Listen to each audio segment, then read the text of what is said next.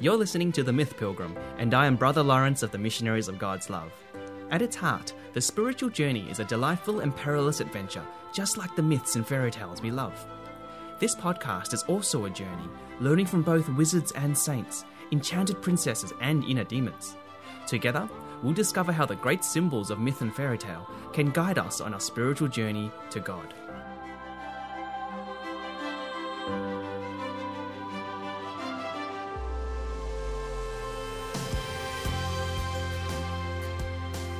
Hello and welcome to the first official episode of The Myth Pilgrim. Thank you. Actually, I inserted those cheers in for you, the listener, because I'm so happy to have your company and very excited to start one of many adventures. Let's just get straight into it.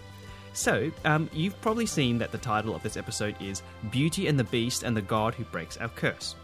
Most of us know the story of Beauty and the Beast, but have you ever met a beast in real life?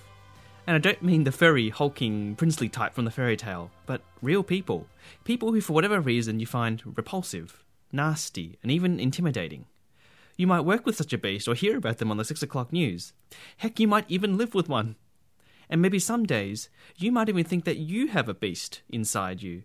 One that is raging, swearing, snarling, cursing, feeling trapped, crying out to the world. Anyway, as you've guessed, today is very much about beasts. So if you've had any associations with one, this episode is for you. Beauty and the Beast is a tale as old as time because it is fundamentally our tale. The story works quite profoundly as a metaphor, describing mankind's fall from grace through sin and its ultimate redemption through the power of love. It's a redemption story and a love story rolled into one, just like the Christian story. And if you think about it, other popular tales like The Frog Prince and The Hunchback of Notre Dame, Pride and Prejudice and Phantom of the Opera are actually all derivatives of the same Beauty and the Beast theme, though under a different title. It's nice to know that while the original Beauty and the Beast was a French fairy tale written in the mid-1700s, the essence of the story has remained pretty consistent in all later retellings. Now, there may be some minor differences in the story's trappings, such as the reason behind the prince's curse, the family situation of Belle, and so on. But for the sake of familiarity today, I'm going to be chiefly using the Disney retelling of the story, as it's also the version most of my generation grew up with. And here it is in a nutshell. There once lived a proud young prince who was rather selfish. One winter's night, he turns away an ugly beggar woman who had offered him a single rose in return for lodging at his castle. But not before she warns him not to be deceived by her outward appearances. Still refusing her entry, the prince is punished by being transformed into an ugly beast. The beggar woman, as it turns out, happened to be an enchantress in disguise. Her curse would ensure the prince remained a beast until he could learn to love another person other than himself, and earn their love in return. And the time for him to accomplish this was limited. The rose the woman had offered the prince was an enchanted rose. Once its last petal fell, his time would be up, and he'd remain a beast for all eternity. Fast forward some time now, and we meet young Belle, which in French means beauty, a beautiful peasant girl in a nearby village. Through some wrong turns on the way to the carnival, Belle's father, Maurice, stumbles into the beast's castle, who instantly throws him into prison for trespassing. A worried Belle comes to his rescue, and after dealing with the beast, volunteers to take her father's place in exchange for his freedom. The beast agrees, and Maurice is set free, while Belle remains behind as his prisoner. Now, Belle initially loathes the beast and wants nothing to do with him. But through a series of events and providential circumstances, which makes up the bulk of the story, these two polar opposite personalities slowly form a friendship, which in turn blossoms into a romance. As the beast's affection for Belle grows, sparks of his original humanity also show through his monstrous veneer. Eventually, at the climax of the story, the beast and Belle's love has grown so potent that it's enough to break the beast's curse, and he is transformed back into a prince, and just in the nick of time too. Light and vitality are restored to the kingdom, and the two live happily ever after, amen. That's the story of Beauty and the Beast, but how is it also our story? Consider now that once upon a time in Eden, we too were royal princes and princesses in a kingdom, just like the prince was in the tale.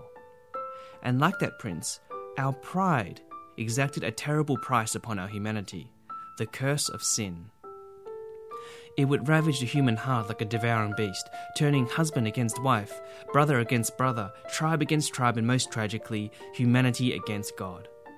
When fully bred, this once glorious human person, made in the image of God, would become barely recognizable in the gross disfigurement sin brought. A brief pause here. We know from lived experience that no one is exempt from the curse of sin. Even the best among us can become quite beastly given the right or wrong circumstances. History has recorded many terrible beasts, one whose inner torment has inflicted misery upon countless numbers of people. Hurt people, as they say, and the pattern sadly tends to pass on. Now, such tragedies have led some to conclude that indeed human beings are just mere beasts, one of many animals that operate by the proverbial law of the jungle, a lawless acting out of the survival of the fittest. Human beings, they say, are in essence selfish creatures, and all the good that we appear to do, such as loving our families, fighting for social justice, philanthropy, it's all really motivated by self-interest and the hope of increasing our chances of surviving. But such a pessimistic view of the nature of the human person is not the Christian position, and never will be, because we believe that we are made in the image and likeness of God, and hold to the truth that human beings are fundamentally good, even if that same goodness has been compromised by the curse of sin. Whereas some say we are fundamentally evil creatures that occasionally do good, the Christian says that we will always be fundamentally good creatures, even if sin leads us to do the most horrendous evils. And this is no trifling truth. If, for the sake of analogy, we understand sin as humanity's equivalent of the beast's curse, it too would remain upon us for all time, unless we too could learn to love in a way that was fitting to our original dignity. But all attempts at this ultimately failed, and every hope of achieving rightness with God was crippled by the very curse we were trying to lift. Welcome to the story of the Old Testament. And so, like the beast, humanity fell into despair. Then, one day, 2,000 years ago, through no merit of our own, our Bel entered the human story. If the beast stands for all of us fallen beings, then naturally Bel is our Christ figure, who emerges from a place untouched by the curse and voluntarily enters into a horrible beastly realm. Interestingly, you may recall in the story that it was Bel's love for her father that brings her to the beast's castle in the first place. This love for the father motif gives a subtle but beautiful dimension for Bel as a Christ archetype, who sought always to honour his Abba in heaven. When Bel begins her life in the beast's castle, it is an otherwise dark and foreboding prison, and all traces of beauty and joy are either shrouded or defaced by the beast's claw marks. But despite herself, Bel is inexplicably drawn to a particular wing in the castle, the West Wing, which might be understood as the beast's inner lair, a place forbidden entry by even his most loyal servants. For it is in the West Wing that he keeps his most precious enchanted rose. It has always struck me as both unusual and poetic that in the darkest place of the castle is the most beautiful object. It's as if the rose symbolized that in the heart of even the most monstrous beast lies beauty and goodness. A beauty and goodness that is forever beyond the influence of evil and is almost otherworldly. The enchanted rose in the West Wing speaks to me of man's divine spark, stamped in the deepest part of a person's soul. A spark that cannot ever be tainted or corrupted by even the vilest sin. We all possess this spark because we were created good, in God's image, indelibly printed within us. It's the mark of our original divinity, and even though it takes a great act of faith to be able to recognize it in certain people around us, it is nevertheless there, calling to us, reminding us, whispering to our conscience, praying that one day we might see every person as they truly are, that their glory will be so great that we will be tempted to fall on our knees in wonder and awe. If you're enjoying this episode of The Myth Pilgrim so far, please subscribe to it so you can stay up to date with all the latest episodes of our journey. Do also consider sharing this podcast with your friends so that we can grow the fellowship of The Myth Pilgrim and together unveil the profound truths of God hidden in our myths and fairy tales. How might you react to Jesus entering into your West Wing? What might he find there that you have been wanting to shut out from the world or even from yourself? Perhaps unforgiveness or painful memories or grief. Maybe some monstrous vices like lust or greed or pride. Or maybe loneliness. In the Disney story, I wish I could say the beast's response to Bel entering his West Wing was one of welcome and gratitude, but it was not. It was one of sheer terror. For there the beast knows that he is most vulnerable, for his precious rose, his divine spark, is both a symbol of his salvation and a threat for his demise.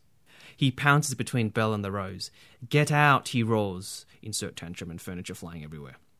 At this point, I'm led to wonder, what if, just what if, some of the beast-like characteristics we observe in some people are also not really directed at others at all?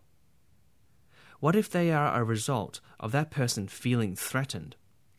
Like a ferocious mother tigress fighting to protect her own cubs from danger. What if the beast emerges in us to protect that which is most valuable from being taken away? Our divine spark as images of God. Belle's invasion into the West Wing becomes the turning point of the story. Despite frightening Belle out of the room and out of the castle in true beastly fashion, I feel that Belle's mere presence there had already changed something in the beast and drawn something human out of him again. Why do I say this? Because in the scene that follows in the snowy woods, the beast actually makes his first genuine act of love in the story. He jumps into the foray of vicious wolves and risks his own life to defend the fleeing Belle. If you think about it, this is a strange and bizarre turnaround, considering he could have just about killed her himself moments before. But in reality, this dynamic is what happens when God touches us in our place of greatest vulnerability.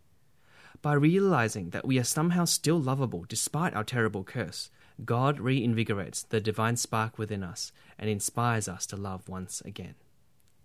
If we take St. Thomas Aquinas' definition of love as to will the good of the other, then the beast in the woods rediscovers the capacity to will the good of another.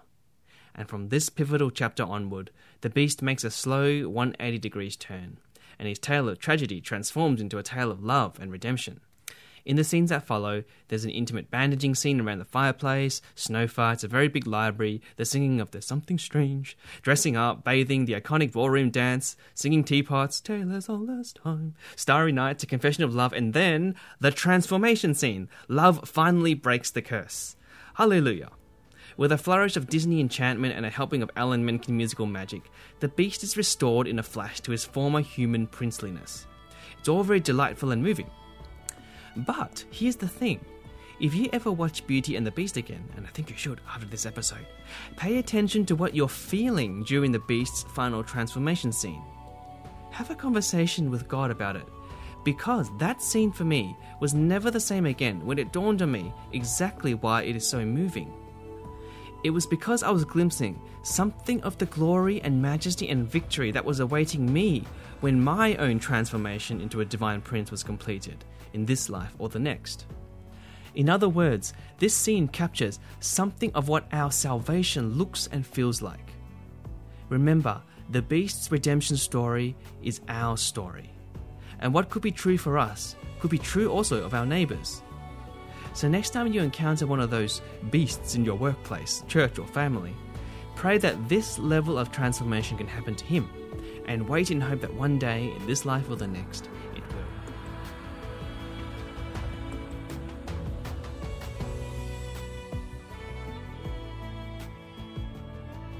As a way of closing, I want to highlight one final feature, if you like, that's particularly glorious about the Christian story of redemption. If Beauty and the Beast were just an ordinary story about redemption, the story would go just something like this. A prince becomes a beast, somehow learns to love again, and then he is transformed back into a prince. The end. But this is actually not how the story ends, for not only does the beast get to be transformed back into his former princeliness, he also in the process gains the love of Belle. He ends up better off than he was even before he was cursed at the start of the movie. And this also is not a chance fairy tale ending, for this same pattern is also true for the Christian journey. Our redemption is not merely a returning to Eden, where we were before the fall. No, our redemption is the elevation of ourselves as divine sons and daughters of God, while at the same time gaining Christ as our heavenly spouse for all time. And this is why, when the final shot of the Disney animated version zooms out to the stained glass window of the Beast and Belle's marriage, immortalized for all time in glass, one can almost hear the famous line from the Easter Vigil Exultet. O happy fault that gained so great, so glorious a Redeemer.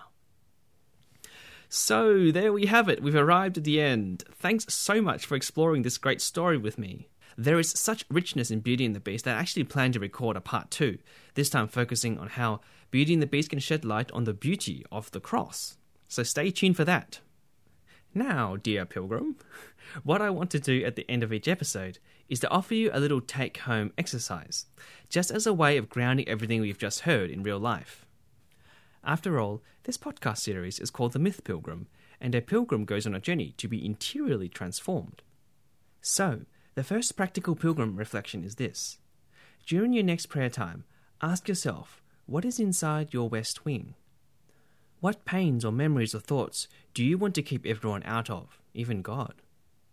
A funny clue to finding out what lies in your west wing is to ask yourself, what triggers me to act most beast-like? What makes me revert from being a loving human being to a self-conscious, angry, blubbering, anxious beast? You can bet God wants to go right there. Why not invite him in? And just perhaps, this will be a lot more doable if you remember that inside your greatest darkness is a beautiful, enchanted rose, a divine spark that can never be taken away from you. And there we have it, episode 1 done.